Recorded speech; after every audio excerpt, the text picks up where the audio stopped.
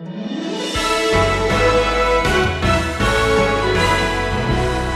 other words, who's going to get the Messiah? Is he in the nether world? Is he in the spirit world? Is he down deep? Is he up high? How can we ever hear from God?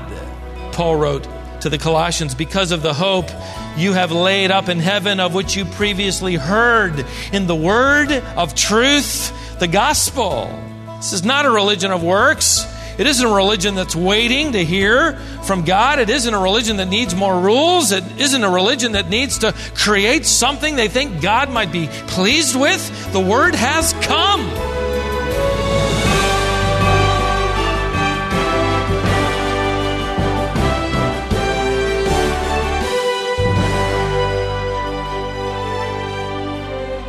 What would happen if you went to a store and tried to make a purchase with pretend money from a child's game? Well, clearly you wouldn't get far. You might even get arrested for trying to steal. But that's essentially what people do when they place the hope of their salvation in a false religion. The truth has come in the person of Jesus Christ, and the only appropriate response is to believe in Him. We're continuing through a series on salvation called How to Get to Heaven from Earth. Stephen has a message for you today entitled, Buying Heaven with Make-Believe Money. In 1929, the stock market crashed, and you know that so many millions of people lost everything they had, their homes, their houses, their jobs. Banks went out of business. It was a very, very uniquely difficult time in our history. A man by the name of Charles Darrow was among the many who lost his job as a salesman. He also had some experience in the field of heat engineering. He did anything he could do to help his family survive. He had a wife and one child, and another one on the way. One night in 1930, Charles sat at his kitchen table and he drew a game out on the tablecloth that he had been inventing in his very creative mind. It was a real estate game, and because everyone had lost so much real estate, he decided that would be sort of the theme. And so he did. He named streets after streets he knew in his hometown. He used wooden scraps for little houses and hotels, and he used buttons for tokens and free paint to eventually transfer it to a piece of wood. He created little pieces of money the players earned from other players who happened to land on spaces they owned. And above all, everyone earned a regular paycheck as they made their way around the board. Everyone got their paycheck of $200. They all dreamed of having that, of course, again. If you haven't guessed by now, it's probably because you've never played the game of Monopoly. It wasn't long before word of mouth spread, and Charles Darrow was making 2 sets a day for his friends, selling them for $4 a piece. Even that didn't keep up, and a printer friend helped him produce eventually 6 games a day. So eventually he knew he had to either borrow money and begin this business, which would be very risky in that culture, or try to find a game maker or a corporation to buy it. So he mailed a game or two to the corporate headquarters of Parker Brothers. Maybe they would buy from him the rights and give him help in the Depression years. The Parker Brothers executives played the game for a week or so and then turned him down, citing 52 fundamental errors with the game. Among them, the rules were too hard to learn, and secondly, it took longer than 45 minutes to play. I'll say it does. Dejected, he told his wife the devastating news. In order to fill the Christmas orders that had come in, his printer friend made 5,000 copies, and then it was going to be the end. One store in New York had ordered 200 sets. They'd heard about it, and people were interested. And if you can believe it, one of those sets ended up being purchased by friends of a Mr. Barton, who was the president of Parker Brothers. They invited him over to their home, and they all stayed up until 1 a.m. to finish a game that he was absolutely fascinated with, not knowing his VPs had turned it down. The next day, he called his company and after scolding his VPs when he learned the news, he wrote Charles Darrow and offered him a handsome price as well as royalties for every game that they would sell. In the first year alone, Parker Brothers sold 200,000 sets of Monopoly and made more than $1 million. Back orders overflowed laundry baskets that were stacked down the hallways of corporate Parker Brothers business. And you can imagine what that must have been like, especially for those VPs to walk by those laundry baskets day after day. All this, though, during the Great Depression. Imagine that. At a time when people had little money, that they would spend it on a game. In fact, it would be several days' worth of their hard-earned labor. Why would poverty-stricken people in the middle of the Great Depression buy this game? Well, if you know anything about the game and you understand a little about human nature, why not? For a little bit of money that you can scrape together, you can have the feeling for a few hours of owning it all. You can buy back that house. You can invest in property. You can get a paycheck. You can strut down Park Place. You can own a piece of Pennsylvania Avenue. But it's only a game, right? The hotels are made of plastic, and the money is only make-believe. The success that you feel is only a passing feeling before the reality of life re-enters. The Israelite of Paul's day had the game mastered. They knew all the rules, and they were committed to spending whatever time necessary to follow the rules. They could strut around Jerusalem. As far as they were concerned, they owned a piece of heaven. It was theirs. But Paul in Romans chapter 10, verse 1, has declared that the nation Israel was unsaved, unredeemed. In verse 2, look there, he has effectively stated that their zeal for God was only a game, as it were, that heaven for them was only make-believe. Their bank accounts of religion, those shrines, you remember we talked about those monuments that they were building for themselves, they were really hollow. It'd be like putting all the Monopoly money you could find into a vault in the bank, but it would be worthless. You could do nothing with it. Imagine today after church if I decide to go to Wendy's for lunch and I pulled up and I got that 20, of Monopoly money and I made my order. He would say a few things to me, I'm sure, but one of them would be something like, "We don't take that here. What are you thinking? We don't accept that kind of money at this establishment." And a few other things, I'm sure, as he sends me on my way. Well, the Israelite was taking his righteousness and trying to hand it to God. And God, through Paul, was in effect saying, "We don't take that here. We don't accept that kind of currency at this establishment. That doesn't work here." Well, the Israelite would ask, "Well, what kind of currency do you take to buy a piece of heaven?" Paul answers in verse 3, in effect, that heaven only negotiates in the currency of God's righteousness. That is, in effect, the only kind of money that the bank of heaven will accept. Everything else is monopoly money. Everything else is plastic. Well, the question would be, well, then, how do we get the currency of God's righteousness into the wallets of our souls? How do we do that? And Paul will answer in the place where we'll pick up our study again at verse 4 by saying, "Christ is the end of the law for righteousness to everyone who believes." Christ is the end of the law. Now, he cannot mean that Christ is the termination of the law, right? He can't mean that, since many aspects of God's law in the Old Testament are reiterated in the New Testament. He means more than that. You could interpret this, I think, in the context of what he's saying in this text to say this: for Christ is the end of legalism. Now, the best commentary on Paul here would be the words of Christ himself. He says this in Matthew 5:17. Listen. He says, "Do not think that I came to abolish the law or the prophets. I did not come to abolish the law, but to fulfill the law." I came to fulfill the law. The word fulfill, plerao, means to bring to its intended meaning. It's a great text. Because of that, many commentators translate Romans 10, verse 4, Christ is the goal of the law. He is the culmination of the law. He is the intended meaning of the law. It culminates in Him.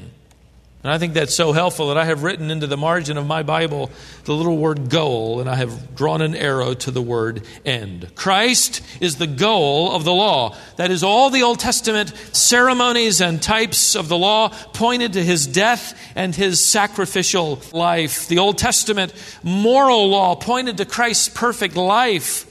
The Old Testament prophecies pointed the way to the one who would come to fulfill them in His incarnation and His crucifixion and His resurrection. That's why Jesus Christ could say, I didn't come to abolish it, to terminate it, to do away with it. I came to fulfill it. I am bringing the law and the prophets to their intended meaning. Paul wrote to the Corinthian believers, Christ Jesus has become for us wisdom from God and righteousness and sanctification and redemption. Now, does that mean that you have to be wise to be redeemed? Does that mean you have to be sanctified to be redeemed? Does that mean you have to be righteous to be redeemed? The Israelite would say, yes. And the more you are of those things, the better off you are. The more you can collect around your game board of life. That will be impressive. Paul says, no. Christ Jesus has become for us the wisdom from God, our righteousness and sanctification and redemption. Romans chapter 10 verse 4 says virtually the same thing. Christ is the end of the law for righteousness. Look at your text. To everyone who what? Who is holy? No. To everyone who is wise? No. To everyone who is sanctified? No. To everyone who what? Who believes. And we'll talk about more later of what that verb believes means. Now, in this text, Paul continues. In fact, he begins to develop this contrast of two kinds of righteousness. In fact, if you have a pencil or pen, you might circle many times the word righteousness appears in the first 6 verses. It appears 6 times. You find it in verse 3. God's righteousness. Again, at the end of verse 3, the righteousness of God. Verse 4, the end of the law for righteousness. Verse 5, righteousness which is based on the law shall live by that righteousness. Verse 6, but the righteousness based on faith speaks thus. One kind of righteousness that he is talking about here is play money. It's little plastic houses. It can give you the feeling of spiritual wealth. It can give you the feeling of spiritual power or holiness, but it's only make-believe. The other kind is real. It's authentic. It's genuine currency. It is created by, it is backed by the divine reserve. Paul writes in verse 5, look there. For Moses writes that the man who practices the righteousness which is based on the law shall live by that righteousness. Trouble is, no one can live by that righteousness. That you could render it that standard. You can try to keep the law. You can try to follow the rules, the standards. You can look good. Paul wrote earlier, you can even build that shrine and that monument of our righteousness by good deeds. But it's all a front. It's really just cosmetic. It might look good. And we might deny we're doing it, but you'd get turned away. I thought this was kind of funny. In one survey I read about, it was found that 38% of the ladies, just women were surveyed, tinted their hair. 15% sometimes wore a wig. 80% wore rouge. 98% wore eyeshadow. 22% wore false eyelashes. 93% wore nail polish. And 100% of the women surveyed voted in favor of condemning any kind of false packaging. You want to meet somebody who look good? By the way, men do the same thing. We surround ourselves with things that will make people think we're good. You want to meet somebody who is good? Righteous. I mean holy. The prophet Isaiah. And yet his personal testimony just sort of swipes all those little houses and all that little money off our game board and says, we are all unclean. Our righteousness is as filthy what? Rags. You see, the issue is the object of your comparison. It creates all kinds of problems for us, doesn't it? We might look at someone that we think we're better than, and that'll create a sense of false pride. We're better than they are. We could find a believer that seems to be better than we are, and that creates a false sense of insecurity. Well, we can't live up. We're unwise in both pursuits. Here's who you compare yourself with, a holy God, and we're all on level ground, aren't we? All our righteousness is as filthy rags.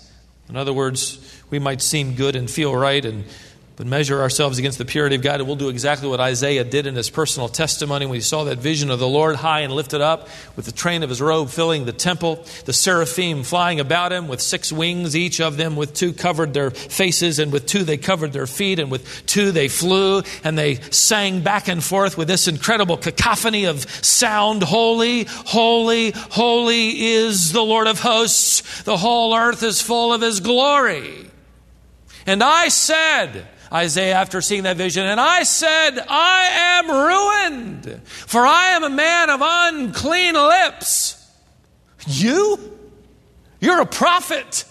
Your lips speak forth the words of God. Oh, but Isaiah said, when in the presence of a holy God, even the lips of a prophet are filthy and unclean. See, it has to do with who the object of comparison is. And when you compare yourself to the righteousness of the law, you cannot even compare to that, and certainly the righteousness of Christ, you cannot even come close. I read a news article recently that illustrated this truth of trying to look good within our own minds and our own imagination. An armed robber named Dennis Curtis was arrested in 1992 in Rapid City, South Dakota. When the authorities searched through his belongings and his wallet and things, they found a sheet of paper in his wallet on which he had written some rules. His code of conduct for stealing. He had 7 rules. Here they are. Number 1, I will not kill anyone unless I have to. That's reassuring. Number 2, I will take cash, no checks. That's brilliant. 3, I will rob only at night. 4, I will never wear a mask. 5, I will not rob mini-marts or 7-Eleven stores. 6, if I get chased by cops on foot, I will get away. If chased by vehicle, I will not put the lives of innocent civilians on the line. And 7, I will only rob 7 months out of the year. That's too good. A thief with a sense of honor and morality. He's got his homemade standards. But they're flawed. You might ask him, what's your life like? Oh, I'm keeping all 7 of them. I have never worn a mask. I've never robbed anybody in daylight. But when he was brought before the court, you remember? You could remember, maybe you've gone before the court at some point in time. You remember how it was?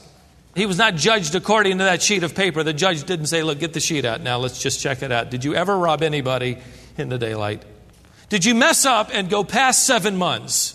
And into the 8th month? No. He was judged by the high law of this state of South Dakota. And we do the same thing. We can make up our own little list. We'll keep the rules and we'll follow them. We are committed to them, and maybe by them we will gain heaven. Heaven is not the prize of some game. It is a personal gift from Christ to us who believe. But Paul now contrasts in verse 6, but the righteousness based on faith speaks thus. Do not say in your heart, who will ascend to heaven, that is to bring Christ down, or who will descend into the abyss, that is to bring Christ back up from the dead. What does it say? The word is near you, it is in your mouth and in your heart. Now, if you're wondering like I did the first 30 minutes I looked at these verses, you're probably asking, what do these mean? Don't panic. Paul is actually quoting an Old Testament passage. In fact, as you study the Word of God yourself, if you ever see a word italicized, it was added to give commentary from the translation to us as English readers. If you ever see anything capitalized with all capital letters, it means he's quoting from some other passage of Scripture. And that's what's happening here. He is quoting from the words of Moses in Deuteronomy chapter 30, verse 11 to 14. Don't turn there. In fact, I want you to look at Romans chapter 10 and follow along in verses 6 to 8 while I go back and read in my notes from Deuteronomy 30, verses 11 to 14. Moses says to the people, he's trying to get them to follow after God's word, for this commandment which I command you today is not too difficult nor out of reach. It is not in heaven that you should say, who will go up to heaven for us to get it for us and make us hear it, that we may observe it? In other words, who's going to go to heaven to get the word from God so we can obey it? Verse 13 of this text, nor is it beyond the sea that you should say, who will cross the sea for us to get it for us so that we can hear it and observe it? In other words, do we have to send somebody into the depths of the sea to find the Word of God? Moses says, the Word is near you. It is in your mouth and in your heart that you may observe it. Did you see the similarity? Now, what Paul does as he loosely quotes Moses, he adds an application to the New Testament believer after each major contrast. Look at verse 6 of Romans 10. Do not say in your heart, who will ascend into heaven? Here's Paul's application. That is to bring Christ down. In other words, if we want the Messiah, who's going to go to heaven to get him? How can we go find him? Keep going. Who will descend into the abyss? Hebrew, the sea. That is literally the deep. That's where they believe the spirits went after in death. Literally the place of the dead. Here's Paul's application. Who's going to bring Christ up from the grave? In other words, who's going to get the Messiah? Is he in the nether world? Is he in the spirit world? Is he down deep? Is he up high? How can we ever hear from God? Paul says, it's here. It's close to you. It's in the mouths of your prophets. It's written in the law of your heart. You have all the word from God you need. The Messiah has come. In his incarnation, he has descended and risen in his resurrection. That's as close as it could get. He took our skin and he wore our sandals. The Word has come. For in the beginning was the Word, and the Word was with God, and the Word was God. Then what happened? The Word became flesh and dwelt among us. John chapter 1. You don't need another word from God. He has spoken. The Muslim would say, no, we need another word from another prophet. Paul writes here and says, no, you have the words of Moses. That is enough. The Mormon would say, well, we need another gospel added to this one. We need the words of Joseph Smith. Paul would say, you have the words of Jesus Christ, and they are entirely sufficient. Even Timothy, as a young child, was able to come to salvation by Holy Scripture. That was a reference to the Old Testament. 2 Timothy 3:15.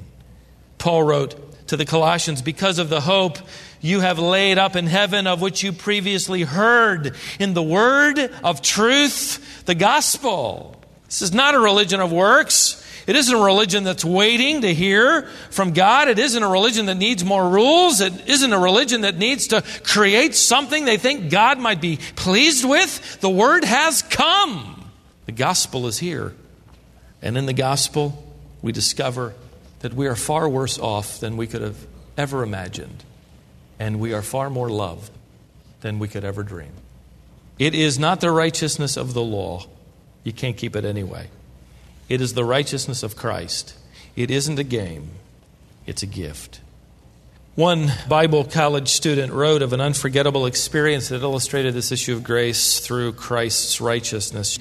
She writes these words, in the spring of 2002, I wanted some uninterrupted study time before my final exam at Hannibal College in Missouri. When I finally made it to class, everybody was in there doing their last minute studying. You ever been there? Of course you have. The teacher came and said he would review with us before the test. Most of his review came right from the study guide he had handed out, but there were some things he was reviewing that we hadn't studied. When questioned about it, he said, well, they were in the book and we were responsible for everything in the book. You ever heard that? We couldn't argue with that, she wrote. Finally, it was time to take the test. He handed them out and said, leave them face down on the desk until everyone has one, and I'll tell you when to start. The professor was Dr. Thomas Hufty. When Dr. Hufty said begin, we turned our exams over, and to my astonishment, every answer on the test was already filled in by hand. My name was even written on the front page of the exam in red. At the bottom of the last page, Dr. Hufty had written, I quote, this is the end of your exam. All the answers on your test are correct. You're going to receive an A+ on this final exam. The reason, because the creator of the test took it for you. All the work you did in preparation may have been a great discipline for your study and life, but it did not help you get this A+. She writes, Dr. Hufty then went around the room and asked each student individually with his roll book, and what is your grade? And they would all say A+, and he would write in A+. plus. And then he would ask them, did you deserve this grade? And all of them would say, of course, no. Then he said to the whole class before dismissing them, some things you learn from lectures, some things you learn from research, but some things you learn from experience, and this is one you'll never forget. Ladies and gentlemen, you have just experienced grace.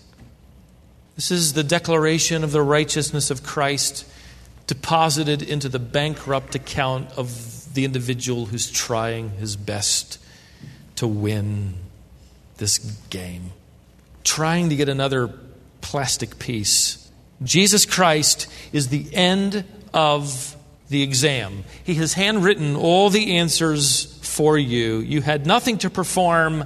You had no perfect score to earn in order to have your name entered. And there it is in the record or roll book of eternal life, your name.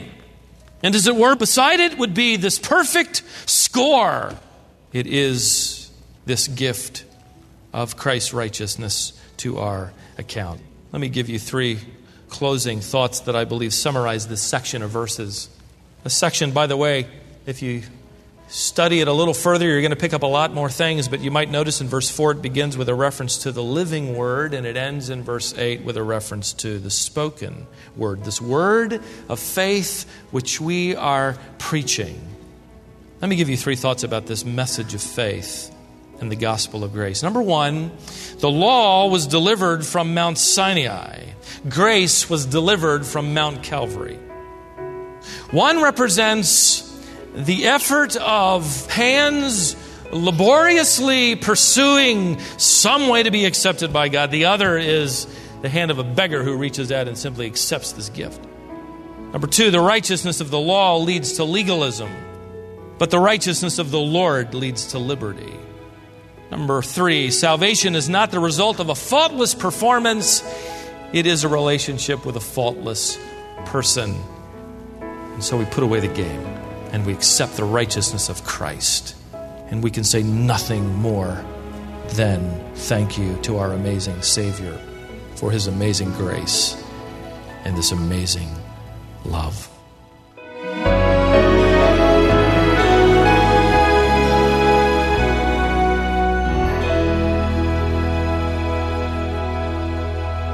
This world is full of people who are trapped in false religions and false belief systems, seeking the salvation their heart longs for, but in the wrong place. God, through Christ, offers an invitation to believe, and I hope that's true of you today. This is Wisdom for the Heart with Stephen Davey. Stephen calls this message, Buying Heaven with Make-Believe Money. To learn more about the gospel, go to wisdomonline.org/gospel. That resource will help you understand the free gift God offers you.